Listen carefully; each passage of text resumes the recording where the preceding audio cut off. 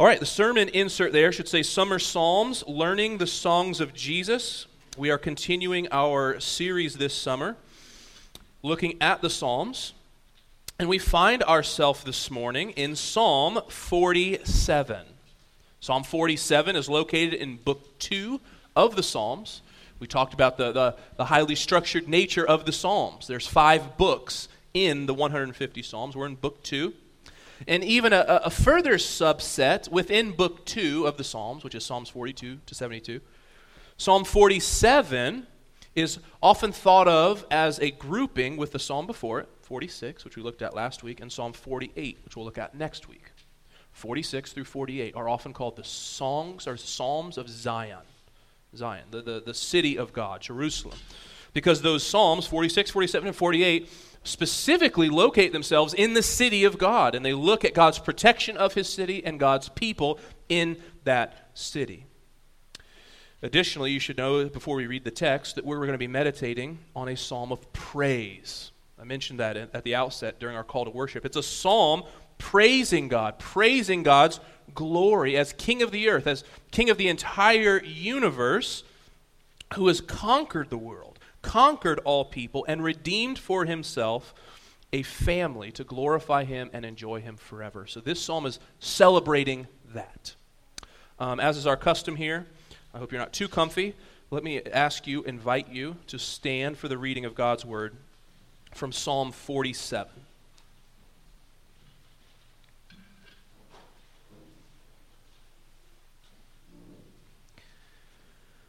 To the choir master, a psalm of the sons of Korah.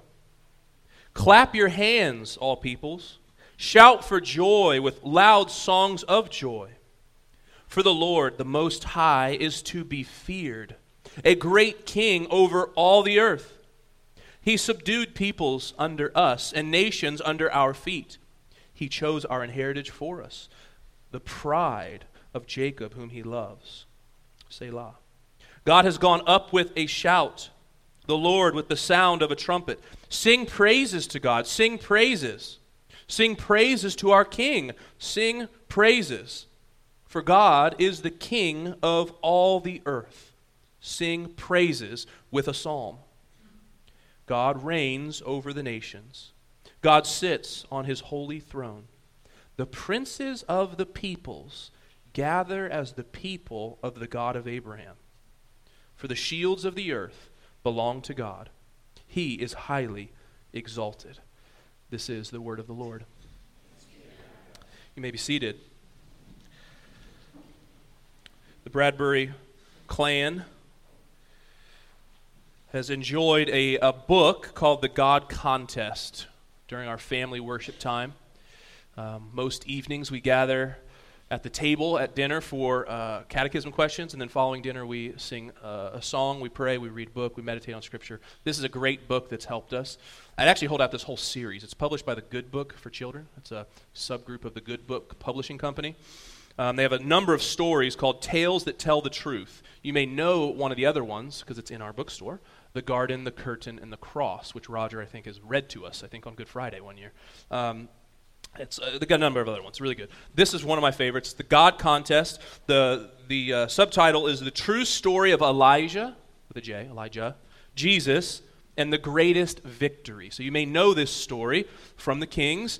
It's the story of Elijah, a prophet of God, Yahweh, squaring off with the prophets, 450 of them to be exact, of the god of Baal, the false god of Baal.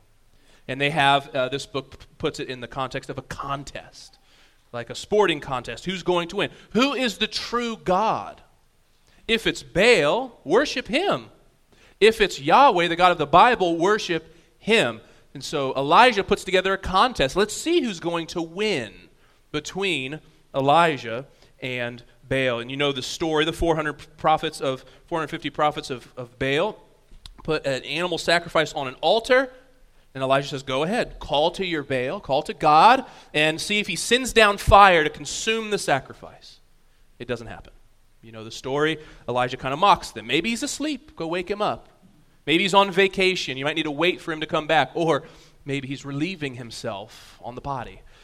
But The story goes on. It's Elijah's turn, and he prays. He cries out to Yahweh to send fire to consume the animal sacrifice. After, of course, he's doused it in water and made it very hard for the sacrifice to catch on fire.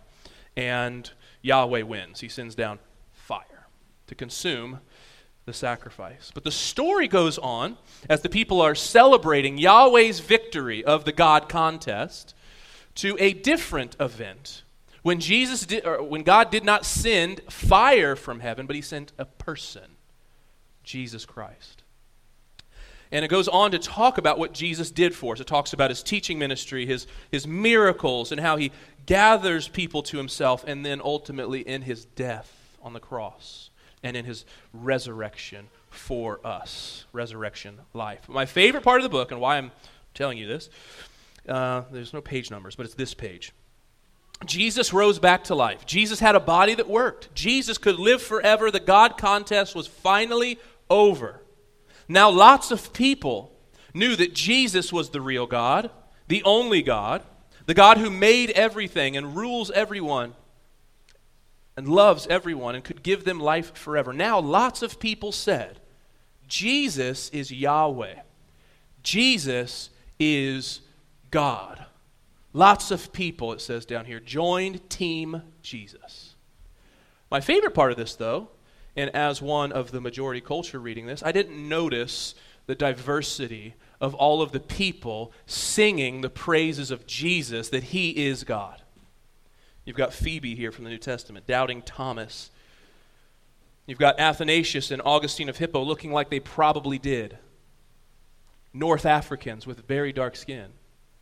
You have people dressed differently. We have Asians, old, young, dressed in different garbs, kings and queens, peasants and farmers, children, every color, every age, every socioeconomic category.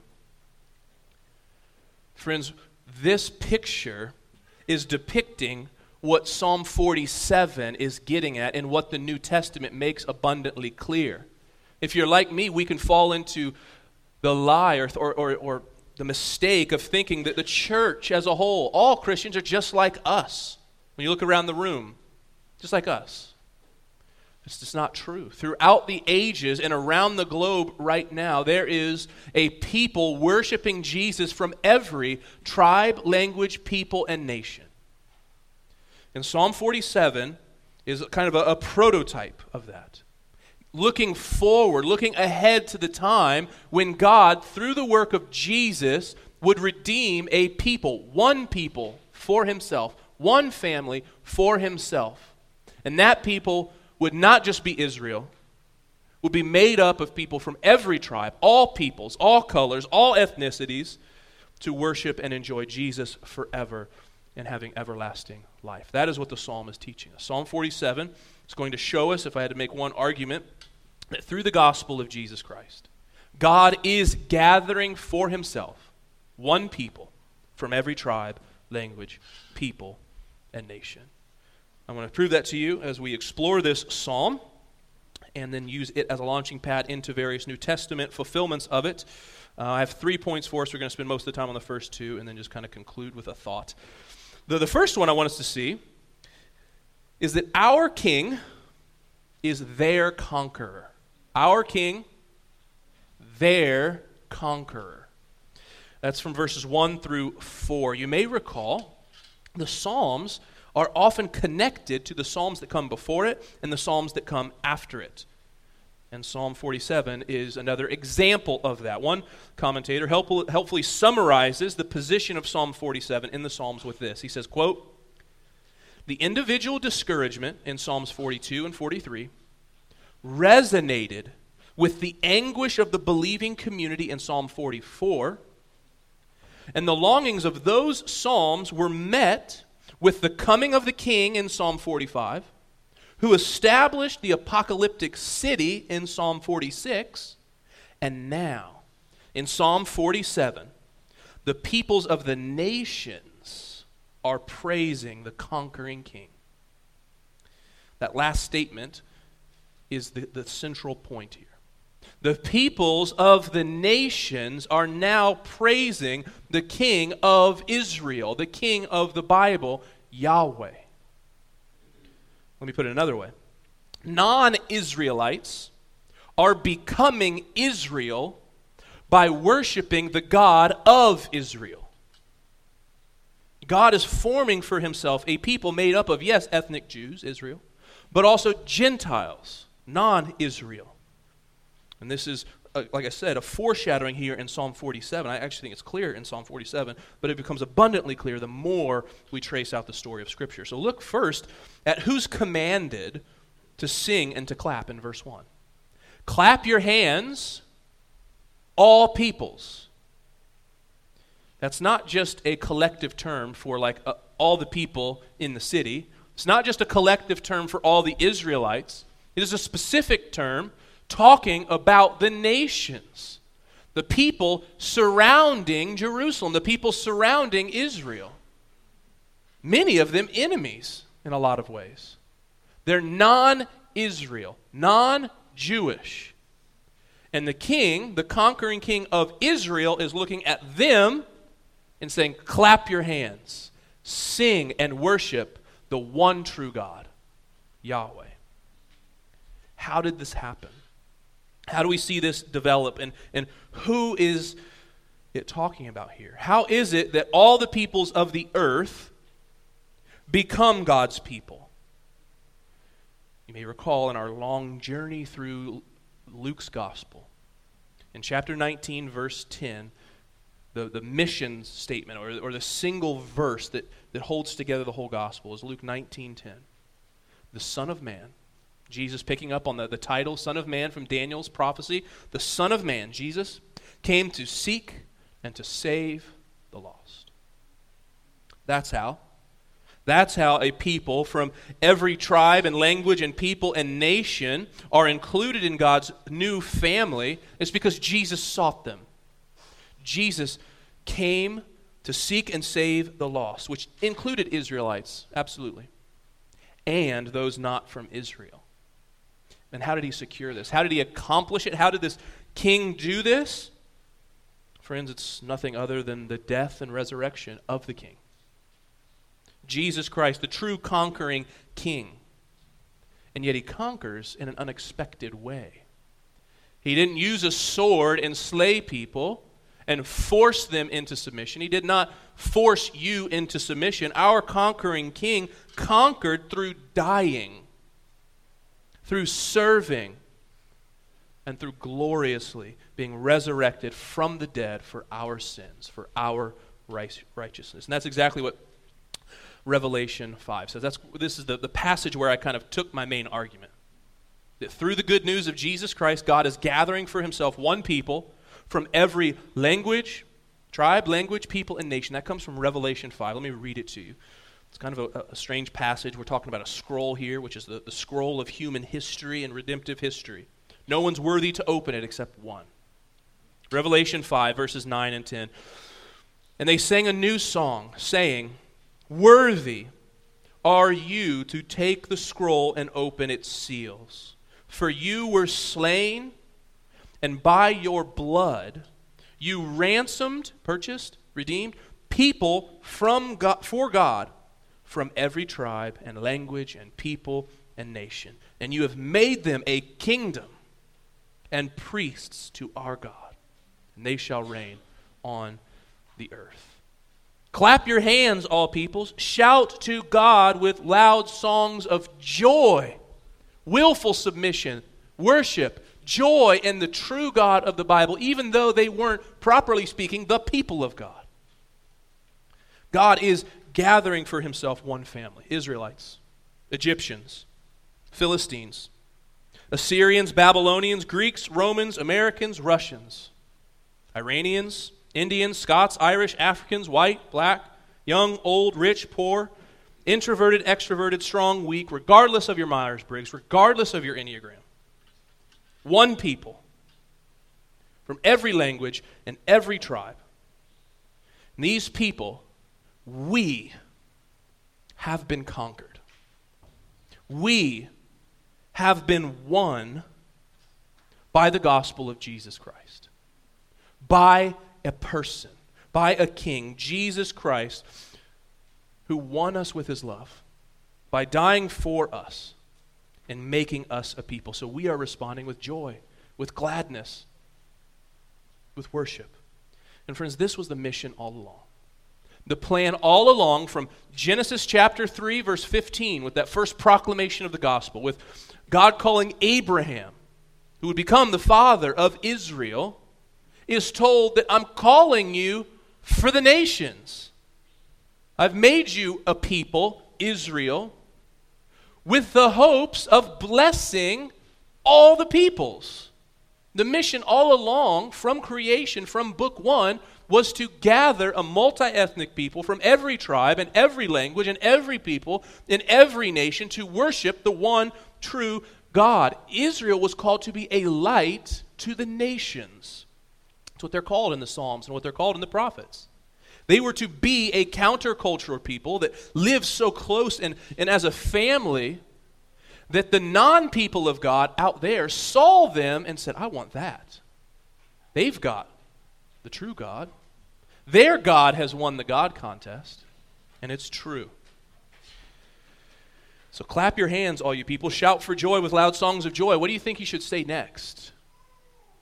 Like other psalms, maybe play some instruments, make noise, lift your voices, shout with exceeding joy. All of those are true responses, but look at what he does in verse 2. Clap your hands, all people. Shout for joy, loud songs of joy. For the Lord, the Most High, is to be feared. That's a little odd.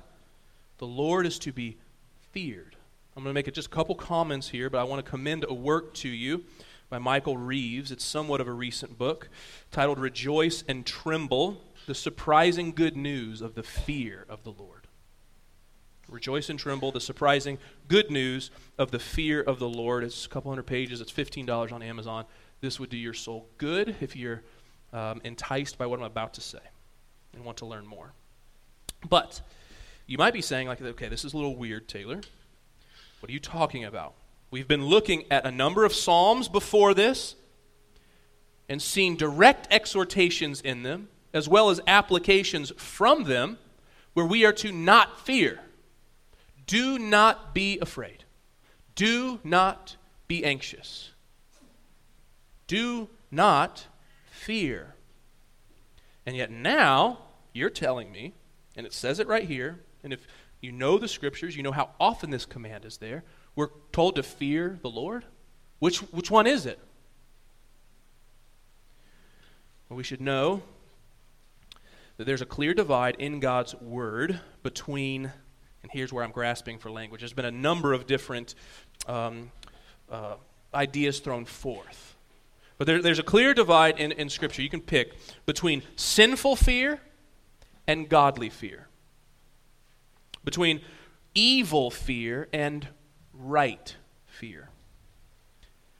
Bad fear, good fear. Healthy fear, unhealthy fear. Any of those could be good options. We are often finding ourselves, and what the Scriptures prohibit and command against is that sinful fear, evil fear, ungodly fear. The fear that I quoted last week in the work of Professor Frank Fioretti, in his work, How Fear Works, A Culture of Fear in the 21st Century, who makes the argument that we as Americans are more fearful today than generations past and than peoples elsewhere, and we have far less to be afraid of now than previous generations and people elsewhere right now. Why are we so afraid? Why are anxiety and fear medicines on a all-time high? I'm not speaking to those, I'm just diagnosing or just making a statement that we are more fearful now than ever and have far less to fear. He puts forth one possible solution of this paradox of a safe society, where he says that it's actually our prosperity and safety. Our prosperity and safety make us more fearful because the more prosperous and safe we are, the more we're afraid of loss and afraid of risk. We're more afraid. And the Scriptures want to speak into that. Fear not. And the solution, though, isn't just that, like that old skit. Stop it. Don't fear. Don't be afraid. The Scriptures are holding out to us something else. The problem is actually that we're fearing wrongly. We're fearing the loss of our stuff. We're fearing maybe our death, our lives. We're fearing what other people will think of us. And anxiety takes over. The problem isn't that we're being afraid. We're not being afraid of the right one. Jesus says, don't be afraid of the people who can kill you, behead you, take your life. Fear the one who can take your life and your soul. Talking about God. What the scriptures hold out before us, a fear of the Lord. Now, this is not a trembling fear, like a runaway, like I saw what I thought was a ghost and I'm so terrified I'm out. Biblically speaking, the good fear of Scripture is often translated or commentated as reverential awe.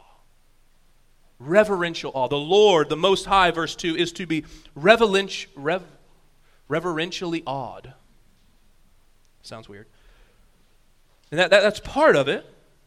I still think that kind of fails to get at what is truly going on here. The fear of the Lord is the Holy Spirit working in us, a fear of God that draws us to God. No illustration here is perfect, and so I'm kind of grasping here. I've experienced this type of thing, a fear, but that is awesome, awe-inspiring, that keeps me, and usually two places, the mountains and cities. I know it's kind of odd. Big buildings, I don't know about you, but I like stand right next to them and look up, and I kind of lose my stomach a little bit. I'm like, whoa, whoa. It's like massive. Or specifically mountains, like being in the backcountry. I love backpacking, being in the mountains, and there is a fear sometimes, but it's a wonder, a wow, beauty.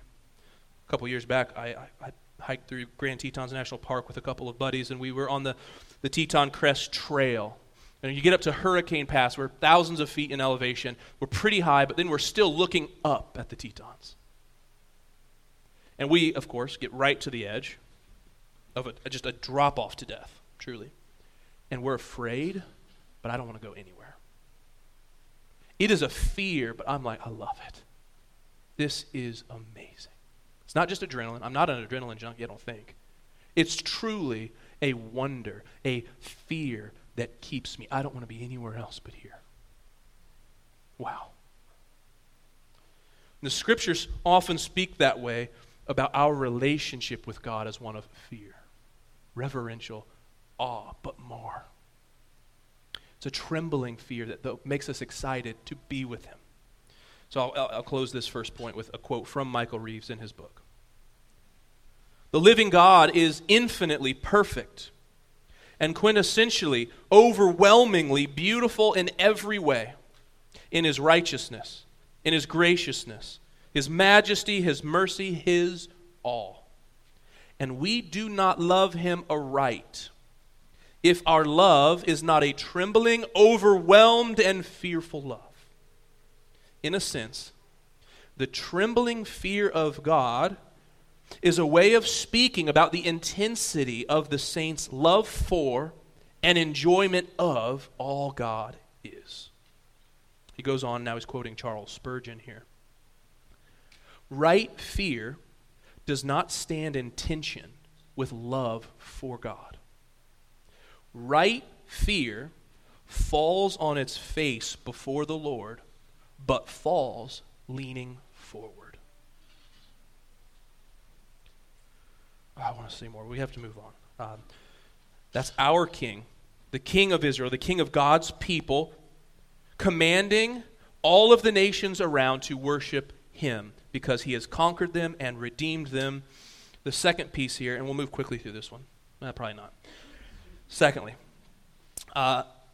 welcoming the King. This is verses 5 through 7. Often in Hebrew poetry, in the Psalms, you get to the main point in the middle of the poem. We often get our most famous passages or verses in the titles of the Psalms from like the opening verse or two. But the heart of the psalm is in the middle. It builds to something and often then comes down from there. And verse 5 is that central key idea. Verse 5 says, God has gone up. Right? It's the language of he was down here, now he's gone up. Gone up with a shout. The Lord with the sound of a trumpet. This is important because it's an identical phrase from 2 Samuel 6. If you haven't been in 2 Samuel 6 recently, that is the story of the ark. The ark of God, not Noah's ark, the ark of God, like the treasure chest where like the 10 Commandments were, Aaron's staff. It was put in the Holy of Holies eventually in the temple and where God's presence was. The ark is being brought up into the city of God, making it the city, God's presence on earth where heaven and earth is touching. You probably know the story because Uzzah puts his hand out and gets struck dead. Now we're all tracking. That's 2 Samuel 6. What happened there is he was disobeying God. God told the people how to transport the ark, and it was through poles and carrying it. They, through their own ingenuity and being intuitive, decided it'd be easier and less hard to carry the ark on a cart. So they put it on a cart. Sure enough, that doesn't go well. The ark falls off. Uzzah puts his hand out. God kills him. Because he's trying to worship and relate to God in his own way rather than what God had said. Anyways, 2 Samuel 6, verse 15. This is the phrase. So David and all the house of Israel brought up the ark of the Lord with shouting and with the sound of a horn. It's the same phrase used here in Psalm 47, where God he's pictured as ascending his throne, walking up the steps to his throne. And it could be also alluding to Old Testament places where God is said to come down and fight for his people. Think of the Tower of Babel. Think of the Exodus.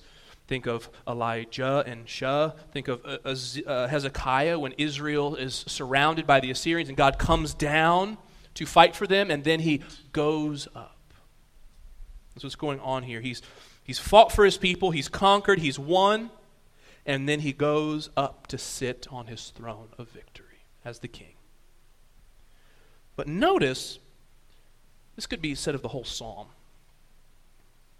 Look at the responses of both God's people and the nations who have now become God's people. Clap your hands.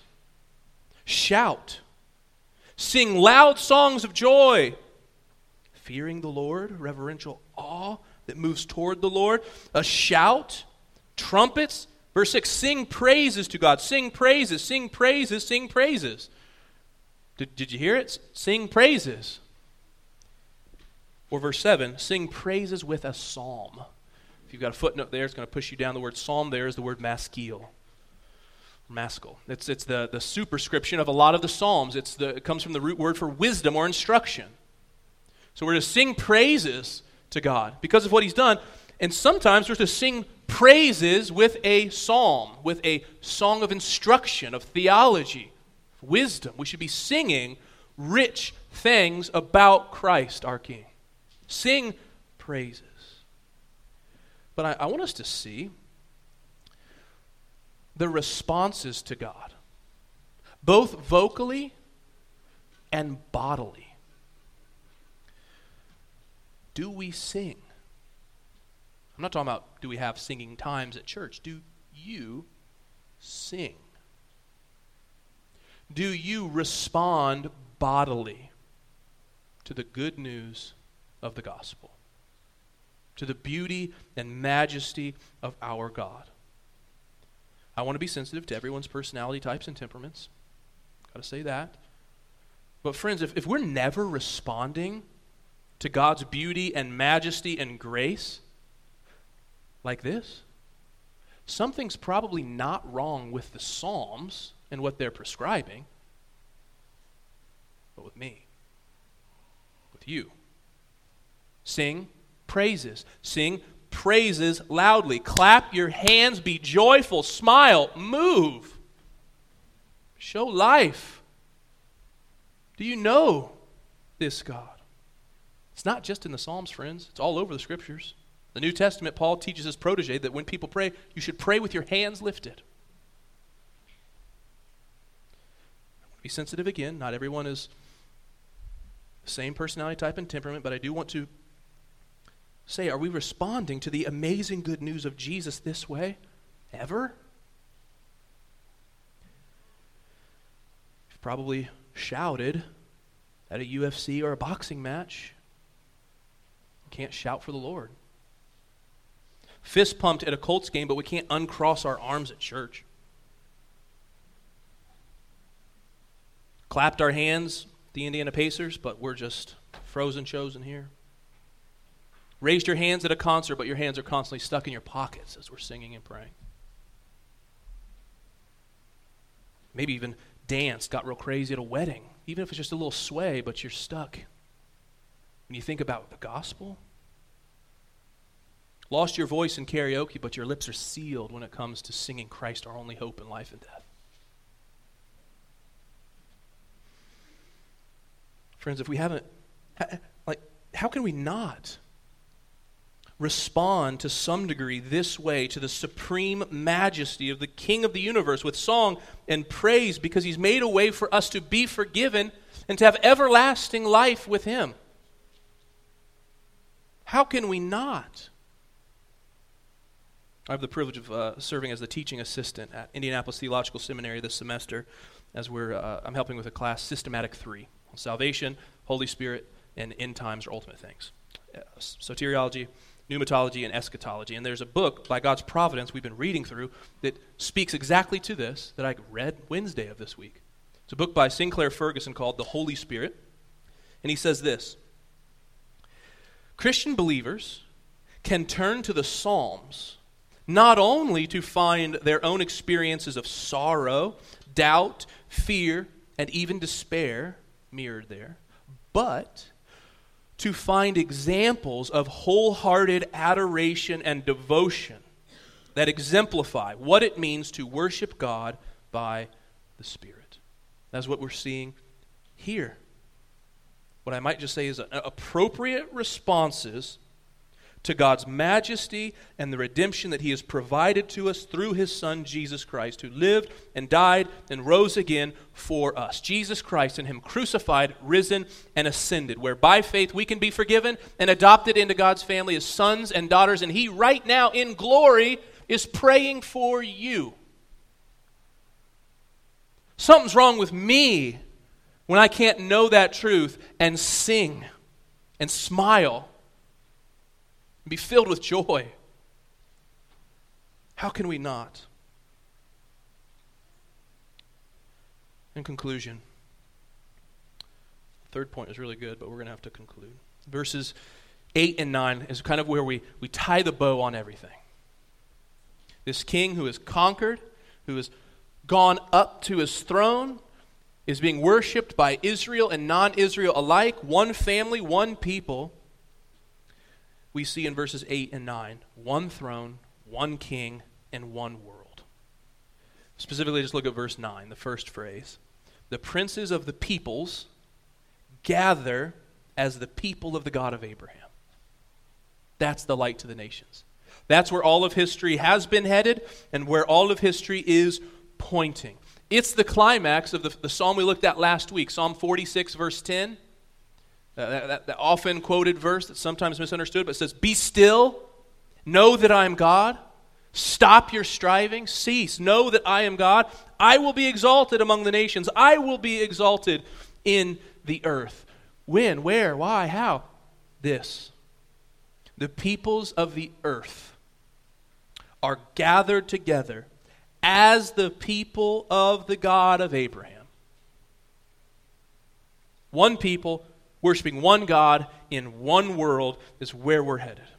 The dividing walls have been demolished. There's no more Jew and Gentile. There's no more high, low, mighty, strong, rich, poor, or in the words of Colossians 3. Here, there is not Greek and Jew, circumcised and uncircumcised, barbarian, Scythian, slave, free, but Christ is all and in all. Because what Paul says in the 3rd chapter of a different letter, Galatians, if you are Christ's, then you are Abraham's offspring, heirs according to the promise. Friends, I'm looking at a bunch of descendants of Abraham. And Abraham is told that your descendants are going to be as numerous as the stars in the sky. I'm looking at a bunch of stars.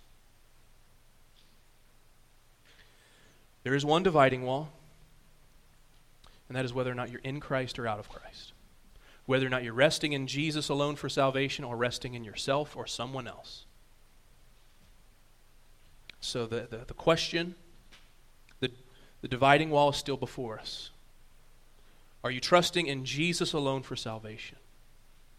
Have you received him and believe that he and he alone is the source of redemption, or are you resisting him? As we go to the table, this is a table of the world, if you will. Not the world as in bad stuff, but the world global. This is a table where people from every tribe, language, people, and nation come together as one family, redeemed by the blood of Christ, because Jesus has begun to draw all peoples to himself. As he said in John 12 he would, when I am lifted up from the earth, I will draw all people to myself. Jesus, the King of Psalm 47, the eternal Son of God, God made flesh, died for us, appeased the wrath of God, made us his brothers, his sons and daughters. We've been forgiven, made friends of the King. So friends, let's clap our hands. Let's sing. Let's move. Let's respond, to use the words of Psalm 44, verse 43, verse 4, with exceeding joy. How can we not sing? We're going to come to that table now, the table of the King's victory, the table of all tribes and language and peoples and nation, to see Jesus' body and his blood for us, where he made us one family.